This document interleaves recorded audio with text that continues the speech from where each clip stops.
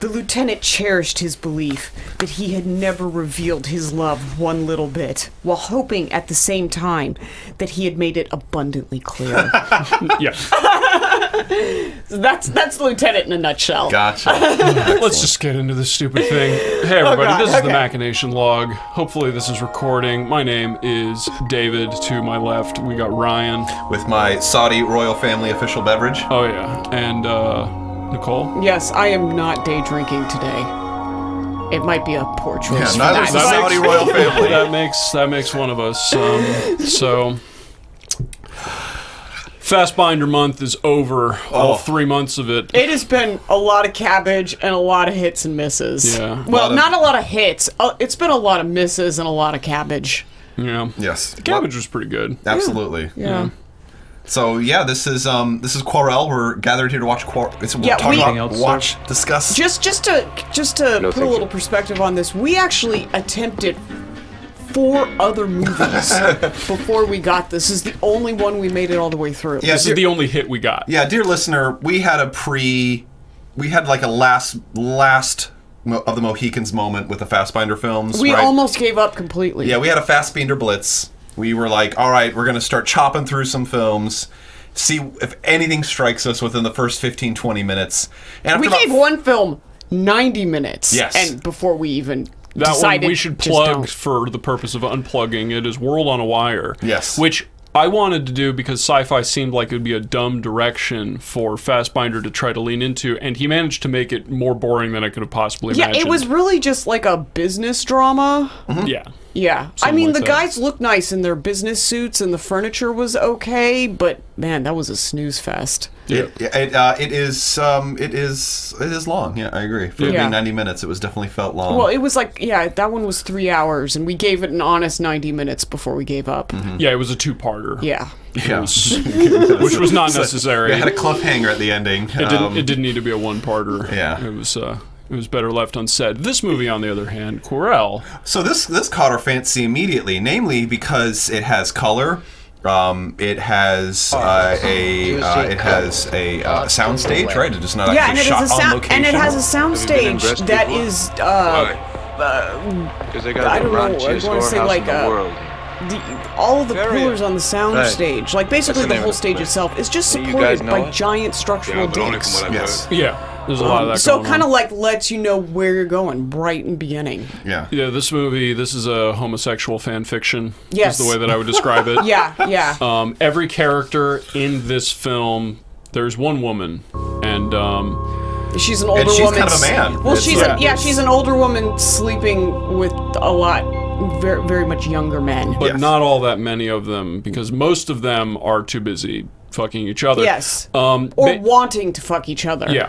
Most of them manage it. Most of them pull it off. Like there is A couple of them are a little bit more reserved, but yeah, you know. they get around to it. By the Yeah. end of 2 hours, all the ships you want, basically every angle gets explored. So this movie, this movie is not like good per se. Ryan, you're a fan of this distinction between a good movie and a likable movie. Yes, I think that this has, of all the Fassbender, if Fassbender ever had charm, this movie would have charm to it, right? Like I think that this film kind of This actually, encompasses this does have probably the most charm, especially out of the Fastbinders that we previewed, and we previewed a lot of them, so I'm guessing we didn't really miss out on a whole lot. Yeah, I mean, this film's charming despite the fact that it is like a slap in the face with a oily rag, you know? Like, I mean, it still has some charm to it, and I've just So yellow. Yeah, but it's got a kind of, I mean, in its staginess, right? Like, this is the one thing that's weird about Fassbinder films is that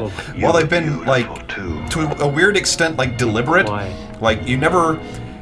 So in all the films we've seen, we can maybe surmise that Fassbinder is not one for like, you know, specific mise en scène, right? He's not like intentionally staging out moment by moment by moment like a Coen Brothers would, right? Where like each scene, each frame, or each the point of an interaction, right, has a specific framing, is trying to convey something very specific and detailed with the way the camera works. Yeah, I feel like that's a luxury he didn't necessarily always have time or money for. And yet, I would hardly say that this film is somehow all improvised, right? Like, there is intentionality behind it.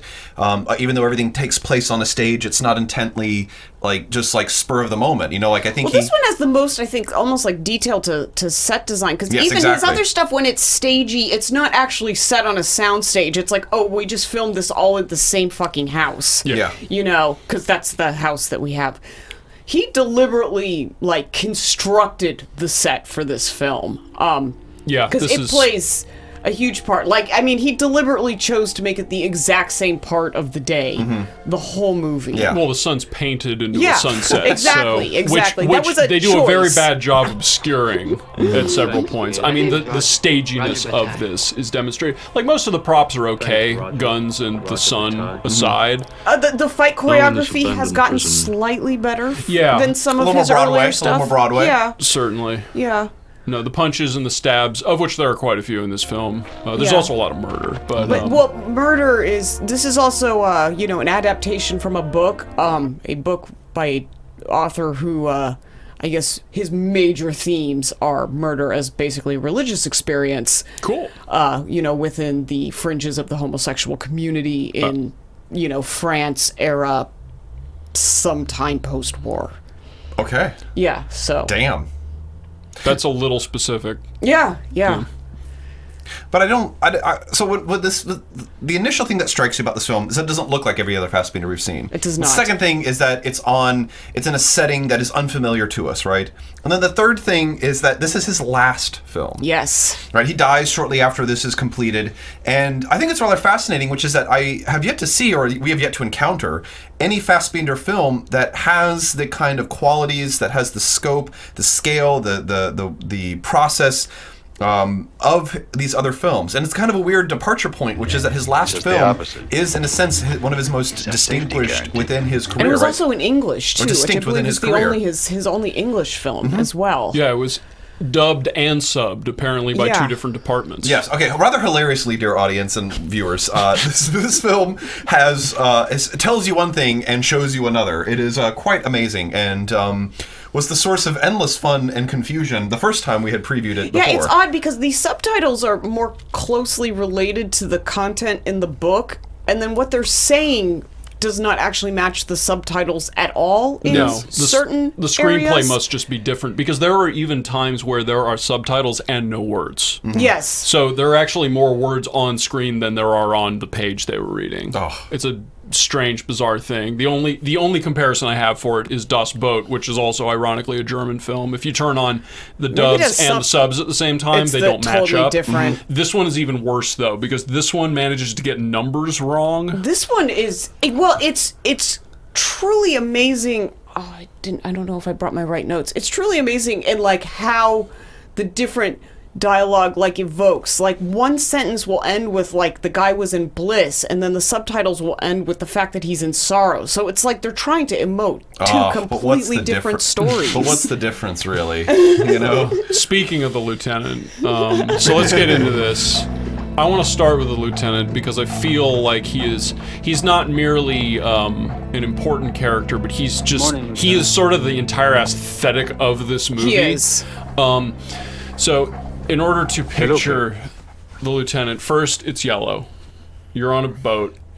He's prim. He's got a mustache. Excellent. It's a pretty creepy mustache, which is fitting because he spends most of his time in this film recording his private, mostly homosexual thoughts to himself as his captain's log. Excellent. And this character is incredibly endearing.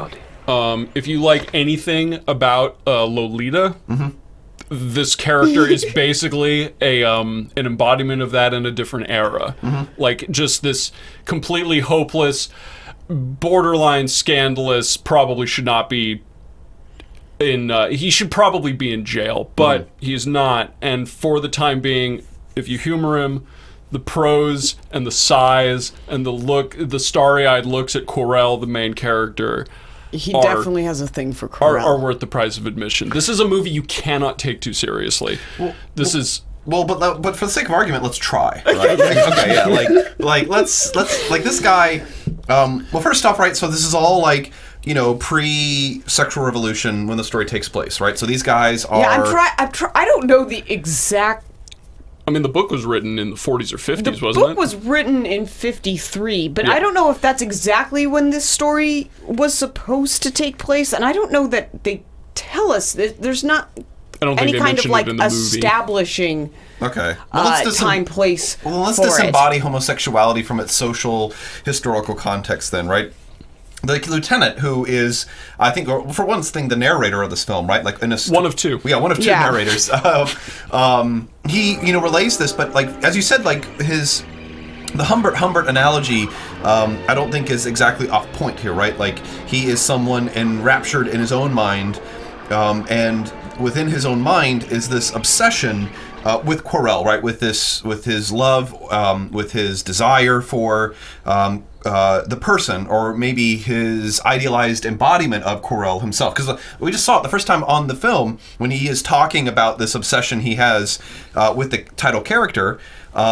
He, of course, has it while looking at famous works of Renaissance art and sculpture and things like that depicting the male form. So there is this clear embodiment that this guy is, something so set apart, right? That he embodies or is exemplary of this ideal for him, right? This love that dare not speak its name kind of thing. But that's what I mean, yeah. But then he's also in love with an object that is taboo for his cultural fucking place in history. So then I would say then that, right, there's a certain amount of repression that goes along with this character as well. And, much like, when the heat is contained, it almost, and you keep pushing it in, it just compacts the energy to where something that is so dense burns so bright within him, right? It becomes something where he has to mask it, right? He seems like he has to control it.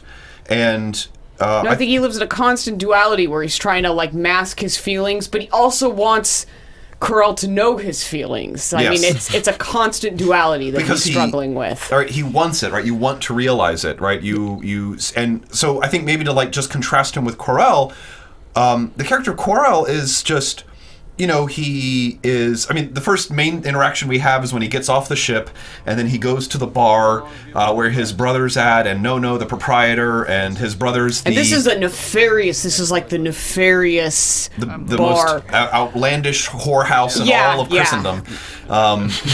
He has, so yeah, a little bit of plot here, right? He's there, his brother is the boyfriend of the madam, but the madam's husband is No, and he actually runs the joint. Quorell goes in there, and I'll put up a chart if you're watching the video version. Why I wanted to bring this up real quick is that to contrast Quorell with the lieutenant is that Quorell is someone who is the almost exact opposite of the lieutenant, right? He is almost blasé in the way that he treats the major decisions in his life, right? Like risking his life to, smuggle opium and sell it for $5,000 or $10,000. Committing murder. Whatever. Committing murder. There's also, we can talk, I guess, a little bit later too, is he or could consider himself a homosexual? That's whatever. Really kind of on the fence. But yeah, it's a total whatever proposition for him, essentially. Yes. So there is this I think this contrast between the two, right? That it becomes the main driver and the tension between them that then leads towards the end of the film. And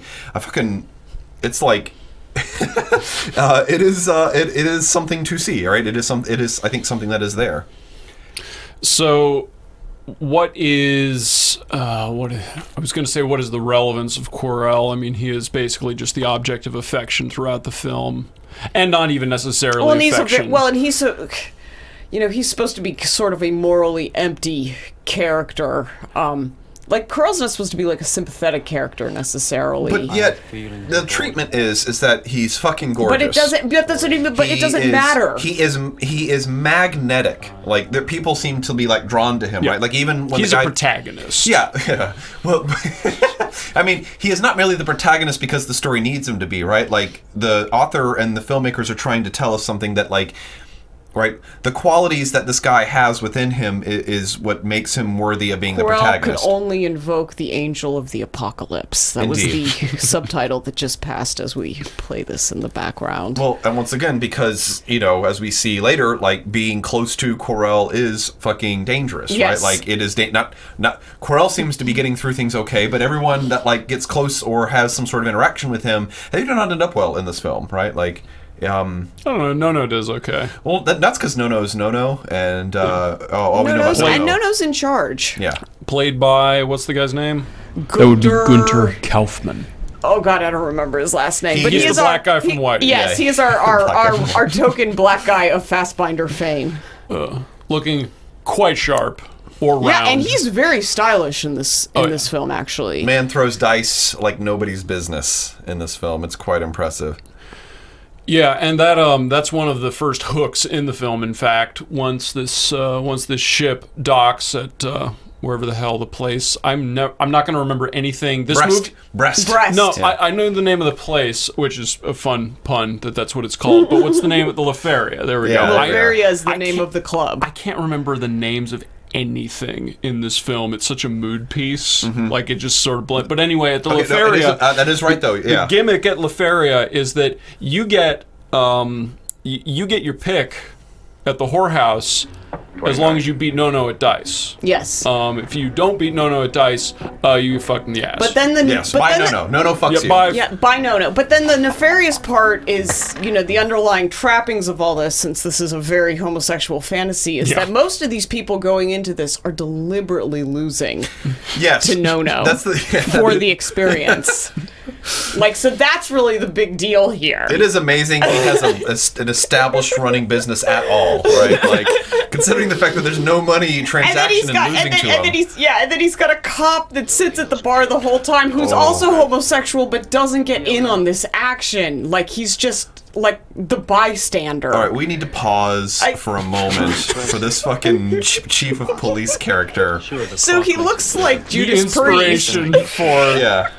oh my god. He looks like Rob Halford from Judas Yes, Priest. he is 80s heavy metal personified in a homosexual context. It is quite wonderful. And he is both the police chief and the creepy guy at the bar at the Laferia. Well, but what's also funny is that the narration and its description of the characters in no way matches the reality that we see on screen, which is kind of nice because we're kind of clued into the fact that this guy's supposed to be like exceedingly wealthy, despite the fact that he looks like a leather daddy. Yeah.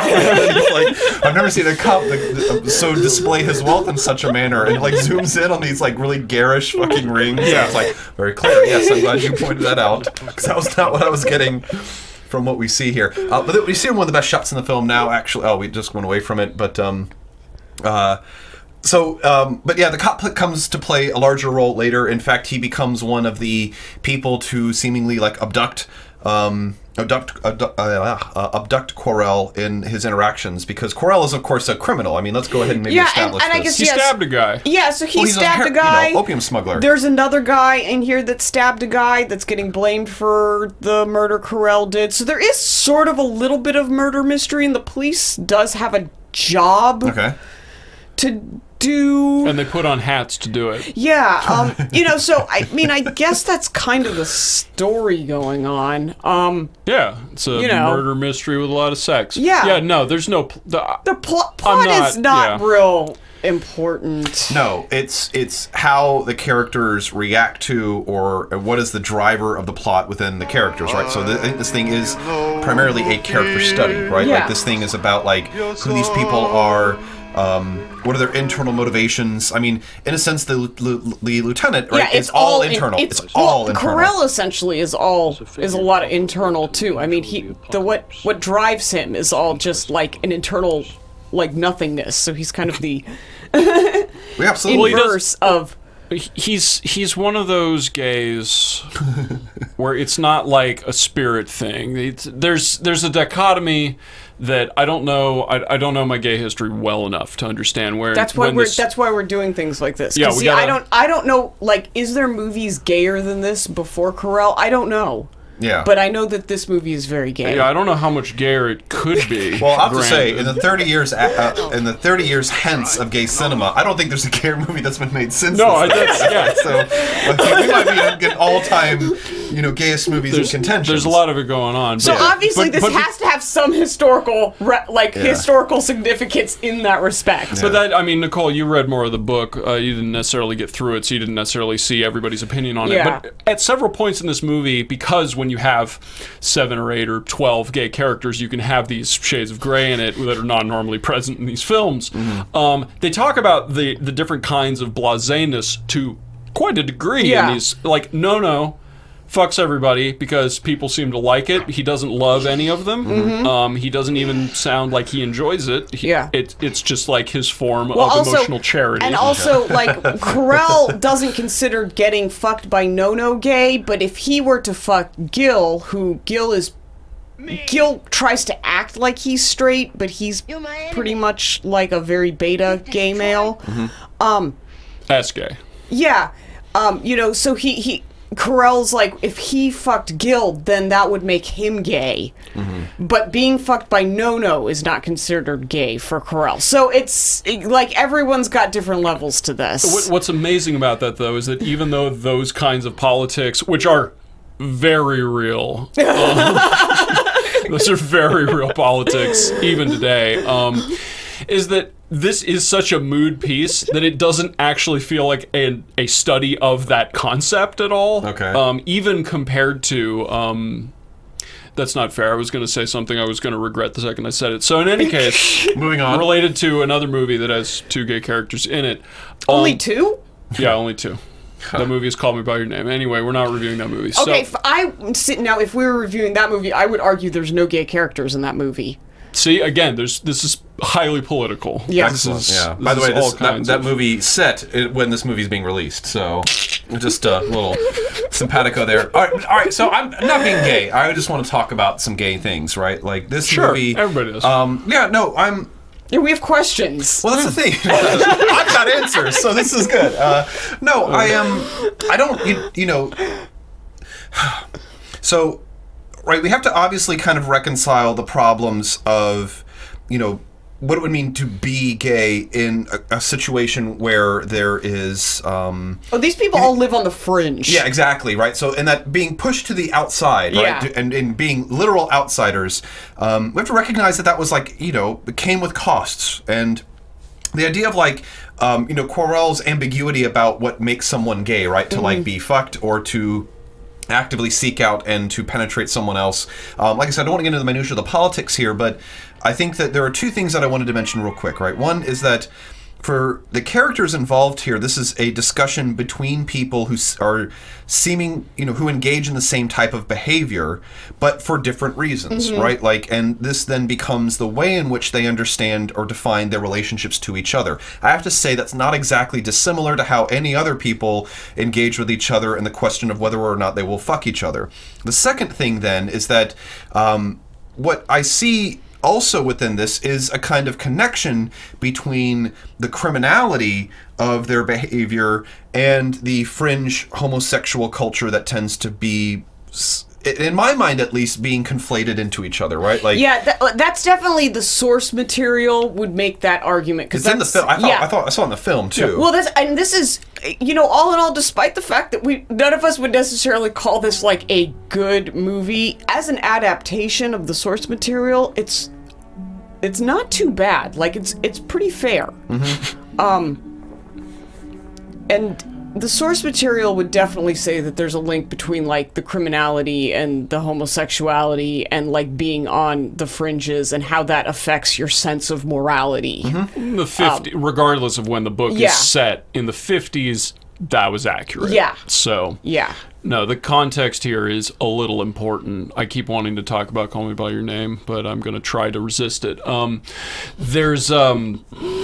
It's pretty sad. That's the gayest movie we could come up with from last year, and I'm not convinced there's any gay people in that movie. Yeah. But why not? Just because you like guy. women, you don't get to be gay? Is that what I'm hearing? No, because first off, as like on like a racy excitement level, the best sex scene in that was when the guy fucked the girl, not the boyfriend. And then the other 2 guys are like, they're trying to bring in this like, what is it, like the Greek kind of like ancient, like they were just buddies that summer, and then they're both gonna go on to lead straight fucking lives. Because society, man. But then they're like, oh, the parents are all cool with that, so they don't even do that message very well. And that would have been okay on some level if the movie had been set in 2017 when it was made, but the movie attempted to be more brave by setting it in a past where that wouldn't have happened. And and this is from the gay people I talked about with this movie who also said they can't relate to it at all. Like, oh yeah, like I summer in fucking Italy, and then the one gay person in my fucking summer villa is also like some really good looking Jewish John Hamm looking guy. It's just preposterous. Yeah, it's bullshit. This movie, on the other hand, even though there are a lot of very attractive people in it, the sex here is not attractive. No, not in any way, shape, or form. Which makes it feel very real. It's there are like 5 sex, quote unquote, by the broadest definition of sex. Yeah. And we're about to watch the most sensual of them, and it's mostly just Vaseline. It's not actually. It's certainly not passionate, I guess would be the way to describe it. This is the cockatiel seems excited, I can tell you that much. My ass. I did not catch that. Oh, yeah. That's pretty good. So, I'm basically done talking about this movie in a formulaic fashion. What the hell is going on, and what's the deal with Fassbinder as relates to this being... He didn't know this was going to be his last film. Yeah. No, he didn't, but this... I guess, but this was like the... This is like the movie he was able to like let it all out. Like he no longer like his characters no longer had to be like well, not that they were necessarily ambiguous at all, but I mean this was just the one where he's like, fuck it, everyone's gay, the goddamn set is gay, like like the sailors are gonna wear low cut tank tops. I'm not holding back. I'm just imagining what the movie, if he had survived in this, had what been the next movie would have been. What in 5 years would have been going. He would have to have gone reality TV with it at some point. Like, this would not have been able to hold his interest for that long. Because he did, I mean, Whitey was the earliest of the movies that we saw, isn't it? Yes. Yes. Whitey, and is also... absolutely the most sterile. I mean, nothing like the stuff that happens in Whitey. The sex scene that we're talking about right here in Deriding. This is still way more tense than the scene where in Whitey he gets whipped. Yeah, I know. There is like an amazing sterility, even of all the sex scenes cumulatively that we've seen in Fassbinder movies. Like. No, people don't even like have their clothes off during these scenes. No. They're so stiff and awkward. It's hard, which is why I liked your comment. You said that this movie feels like actual gay sex. It's so fucking awkward because this one, at least there's some kind of clothes taken off, but the whole experience is just fucking. It's you gotta be there. Yeah. It's not. Like there's no finesse at all going on here. Yeah, there's like 3 hand jobs. One's a self-hand job. Mm-hmm. They're all hilarious. Yeah. Like, just to be clear, this is a 1 out of 1 stars. I recommend this movie to everybody, especially straight people. Yeah. You need this in your life. Watch it with your friends. Watch it with your parents. Like you should, just to get the experience. God damn it, the Lieutenant is so good. No, I find such a good character. But I mean, I have to say that I am really upset that he dies after this film. Like the direction he's heading with this film, it's a good one. I mean, if his next film was even more like this. Like what if he could have harnessed this kind of like style and repression, and like had like even more money? Yeah. No, again, that's the thing. That's why I said he would have to start doing candid camera shit. Because it's like, you can't have that many more gay characters on set. The set is already phallic. I can see 3 dicks from where we're at. And these are large dicks. Oh yeah, they are human size. Carell is, just wearing pants covered in coal and dirt as the lieutenant and glistening looks up his luscious body. Yeah. No, absolutely. If there's a gayer movie, I've not seen it, so I don't really know where to go from there. Well, I'm glad we I guess we finally found what we were looking for out of this experience. No, absolutely. This was not the when I said the first one, the Chinese Roulette was there was another movie in another direction. Yeah. This was not what I envisioned. How could you have envisioned this? Yeah, But David, it was I'm a little nervous. But it was good. It was good enough in its own way, and I appreciate what he did with it. Yeah. So I have to say Yeah, that, I mean, yeah, gay say like you can't. I guess that's true. You couldn't fit any more gay people like in the same area for a storyline. Right. The only thing you could do is make it more orgiastic. Yeah. That's basically it. Which, if we're doing our spiritual successors and go to the Wachowskis after this, they do take it to that level. But it's not as gay. They're more gender fluid. Uh-oh. Yeah. Oh, my. But their latest stuff has lots of group sex. Excellent. all Yeah. right, excellent. Okay. Which, yeah, I guess that's the one. Well, because we're still like, because the bisexual and homosexual sex in these movies, we're still at a time of repression, so it's still awkward and stuff. In 2008, you can kind of like ecstasy up the mood, and you can get everybody kind of flowing together a little bit more in a less awkward way. Well, it's Especially when you have a lot of money to do that. well, okay. So Fassbinder makes films about damaged, broken people on the fringes, and it shouldn't surprise us that his movies are damaged, mostly broken, and certainly on the fringes of cinematic history. Which happen to be a lot of homosexuals. And so, but the problem too is that, in dealing with homosexuality in the 60s and 70s, being on the fringe, all right, being openly homosexual was a mark that put you out of normal. It was actually polite- against the law in not like a lot polite of these society. places. Yeah, exactly. It's Yeah. illegal to It's do these illegal. things. It is an actual criminal act against the status quo. But then, I think it's just to kind of remark over where things when we start to compare. Movies about homosexuality today to movies or themes about homosexuality from the past. It's all about gender fluidity now, which I know, it yeah, wasn't back it's all a then. bunch of bullshit. Yeah. It's all a bunch of California parents anyway. So, there's just this idea, though, that, let's be frank, right? As you are approaching, microphone discipline. Oh, no. I was just getting it out of your face a little bit. As we're approaching, right, the ways in which after the sexual revolution, where homosexuality at least is coming into its, approach, this arc of acceptability to Well, they're mainstream finding at least culture. enclaves for Yeah. themselves. I mean, you have to realize that then they get hit by the AIDS crisis, right? All through the 80s and 90s, where there is this. I mean, it goes from fucking dark to a little bit of light on the horizon to fucking the dark. AIDS crisis. And there's a reason why I think, in the late 2000s and now today, homosexuality can be seen maybe not as something that is oppressed by guilt and harshness and criminality, because thankfully we put a lot of that shit behind us.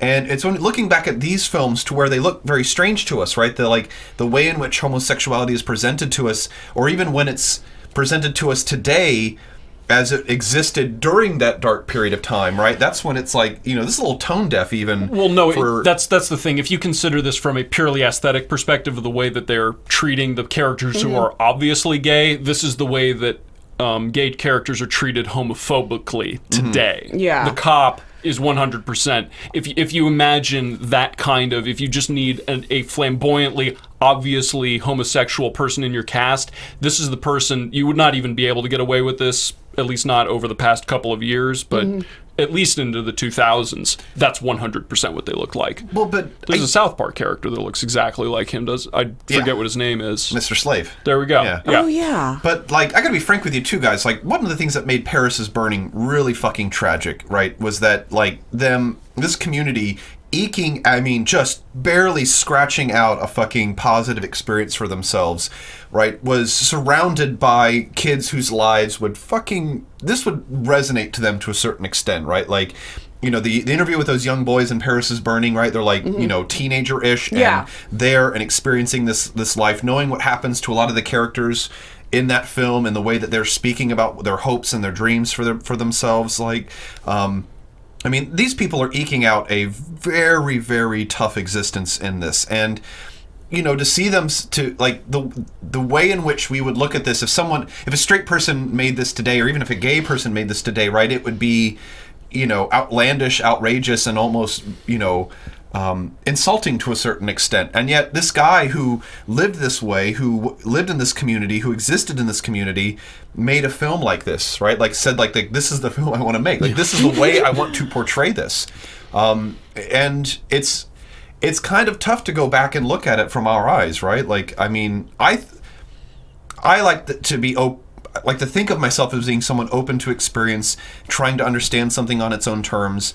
And in that sense, too, while it's not a great film, a good film, I do find it to be incredibly likable. And I do have to say that this past month, man, I've had some perspective on Fassbinder. I watched 13 Moons again as well. And I actually wanted to go back and try to watch that one. That thing is fucking depressing in a really, really important way. Okay. Like, I do have to say that imagine a transgender person, as tough as things are for transgendered people today, being someone who has transitioned in the 70s, it was that was a rough life.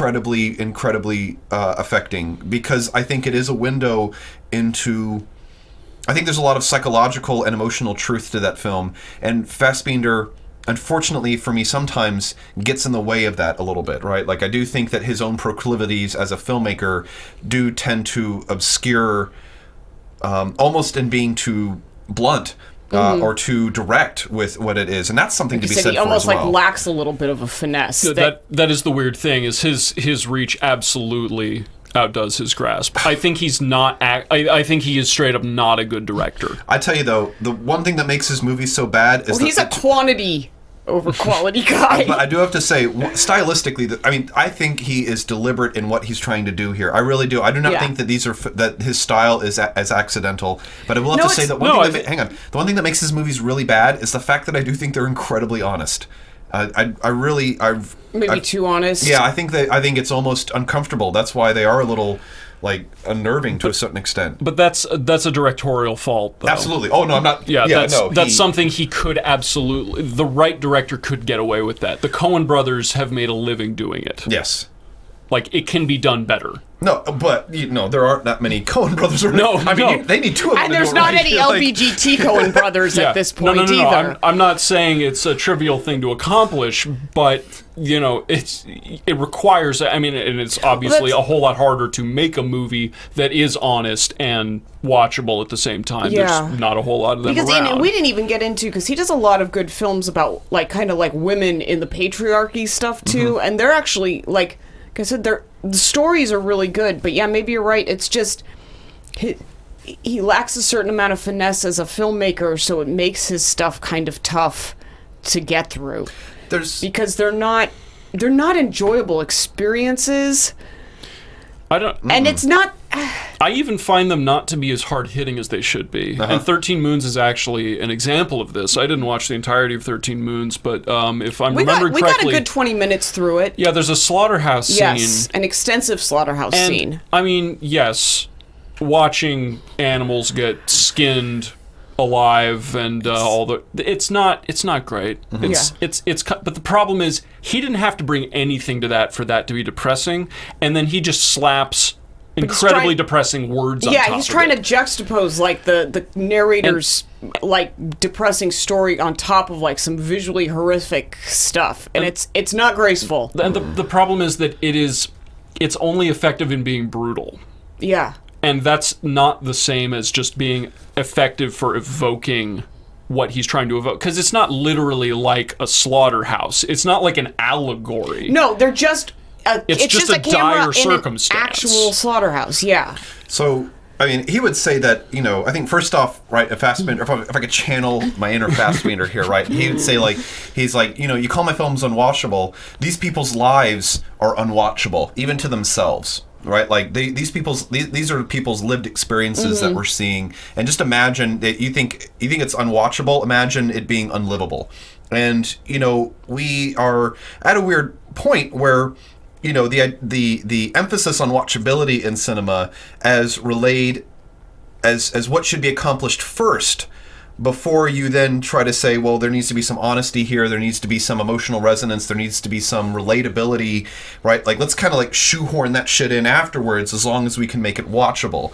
And maybe we've got that a little bit backwards, like there's... Oh, I agree. And for the vast majority of filmmakers, like they're, as long as it's sleek, as long as it's got good pacing, as long as it's got some bankable stars in it, if people come away from this being affected for re-examining what they look like or how they look or what the world actually is to people, that is something I think that a Fassbinder defender would want to kind of come back to it. Now, of course, we have a larger debate within art that we aren't going to have here. Thank you, dear listeners and watchers, right? But I would say that, like I said, I think I've just been surprised that what appears to be haphazard is deliberate. What appears to be over-stylized is, in fact, intently psychological.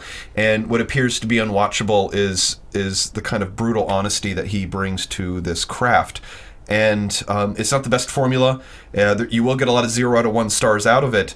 But I do have to say that just because I don't want to see a film, and to a certain extent, some of the most impactful films I've seen are ones I do not want to watch again. Are 0 out of 1 stars. Yeah, I got a long list of those. Ironically, we've kind of come around to the point, at least for me, where a 0 out of 1 stars might be a mark of distinction, right? Like, might be something that a film could be proud of. I think it is in this because, as a whole, I have to give this Fassbinder experience a 0 out of 1 star, but I'm really actually glad that we did this, because I don't know that I need to go revisit a lot of this stuff, but I'm glad it has been here to visit.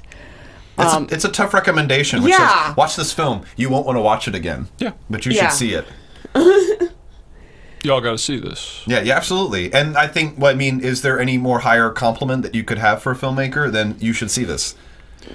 Yeah, you could say you got to see this. It's really good. Yeah. Okay. Yeah. Indeed. Yeah. Okay. That's kind of the problem. And again, I'm not thoroughly indicting it. It's worth making that film. It's just frustrating that it is so uncommon that someone with a vision or debonair to do a film like this is not going to attract the talent that it takes to make that film something that, because it's literally that.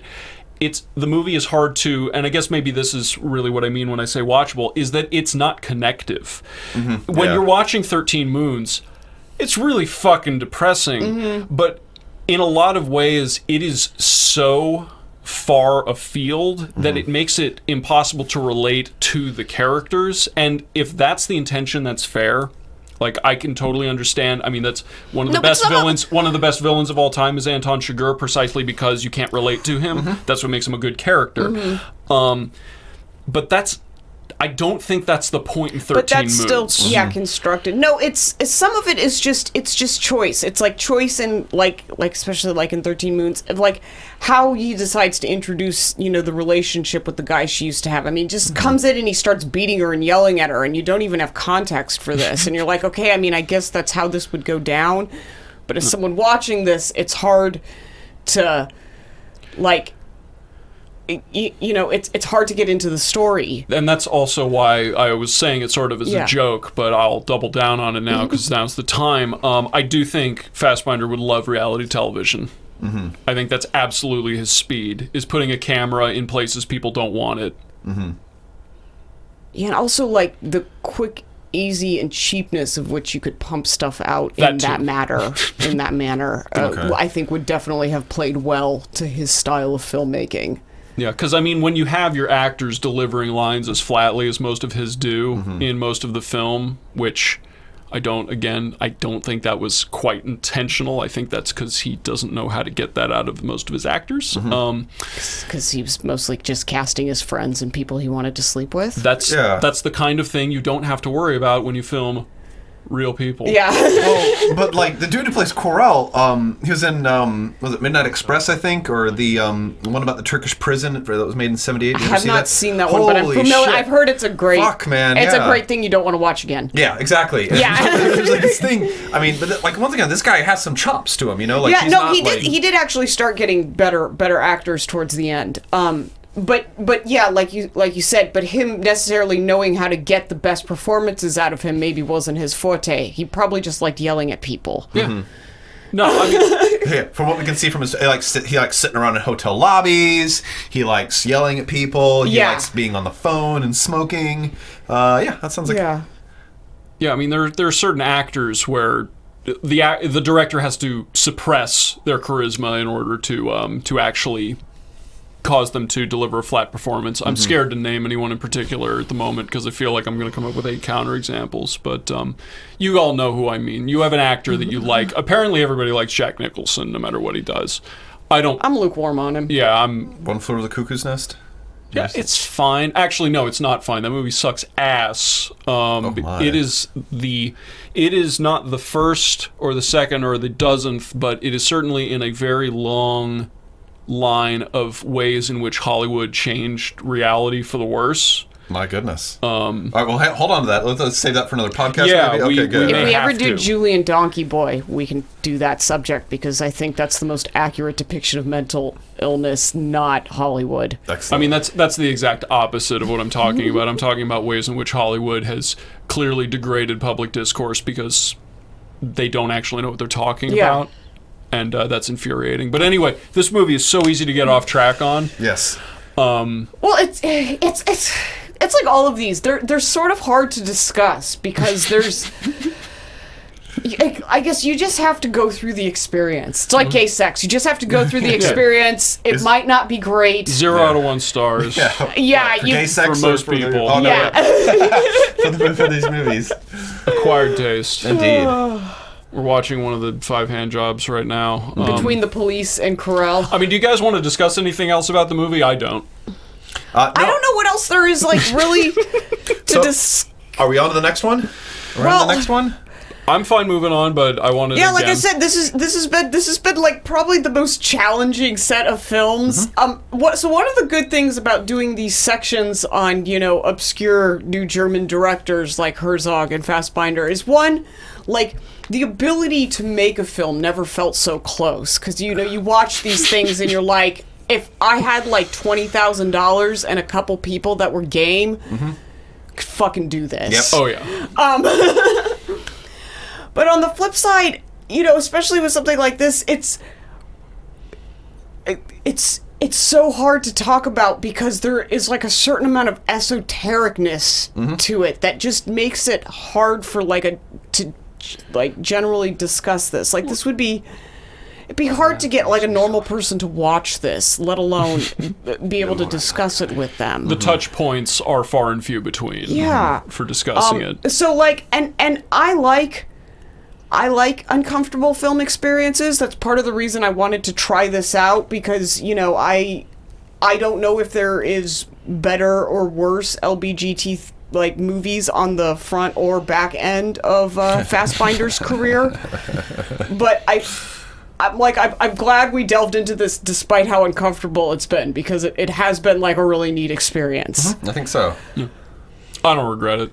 Yeah, so even if it did take way too long, and yeah, we did like have I to said, watch that sci-fi film. We did a solid 5 cabbage dinners over the course of trying to find 3 watchable Fassbinder films. Yeah, good food, good company, all right film.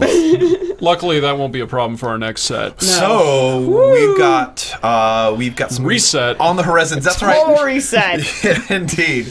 You guys will have heard of these movies. Indeed. Yeah, so I apologize for the esoteric turn I took fine. us, but it's been educational. We're gonna fix that. We're going to space And back. in the Wachowski starship. We've picked all 3 of the movies, but we're only going to reveal one by talking about it obliquely. There aren't that many to choose from, so it's really not that much of a secret. Which one do we want to do first? Well, I would like something with some zazz after this experience. I'm not gonna lie. All right. Well, that narrows it down to 2 from what I've heard. Yes. I just want to get the elephant out of the room. Yeah. I want to do the biggie. I want a movie that will drain all of my serotonin. Yep. And I want to sit like right there watching it. All right. And so I think we know what movie that is. We're watching. We will be doing Speed Racer. Oh. It's been a long time coming. Yeah, and I mean these guys weren't originally LBGTQ directors, but they did transition. They did. It is kind of a it's like a 21st century. And we have been threatening this movie since we've started this podcast. Yeah. No, this is the Yeah, most David has amazing some inside things joke that we on never this. actually no one who listens to this and doesn't know us understood the joke that was playing, but there are about 50 references to Speed Racer in this podcast. Almost every single one. You can go back and find them now, like Where's Waldo puzzles. But that's the movie we're gonna do. That's a very long, exhausting film. I can't recommend it enough. Yes. Excellent. So, guys, I'm really excited. I'm going to get some astronaut ice cream. We can eat it together while watching Speed Racers. That sound fun? Look, hook me up if you know where to buy that stuff. It is harder to acquire now than it used to be. Lucky's now has, like, the Mookie kind of ice creams that are, like, the little... No, I need Fuck Neapolitan. that. We live 45 minutes away from Cape Canaveral. Like, I swear to God, I can get some astronaut ice cream at Cape Canaveral. Amazon stopped selling it by the case? What? It's not as cheap as it used to be. Oh, that's... Okay, very good. You got to pay for quality. Yeah. In this economy, anyway. Ryan, Nicole. Oh, David. David. Thanks for being part of the Machination Log. Good morning, everyone. Thank you.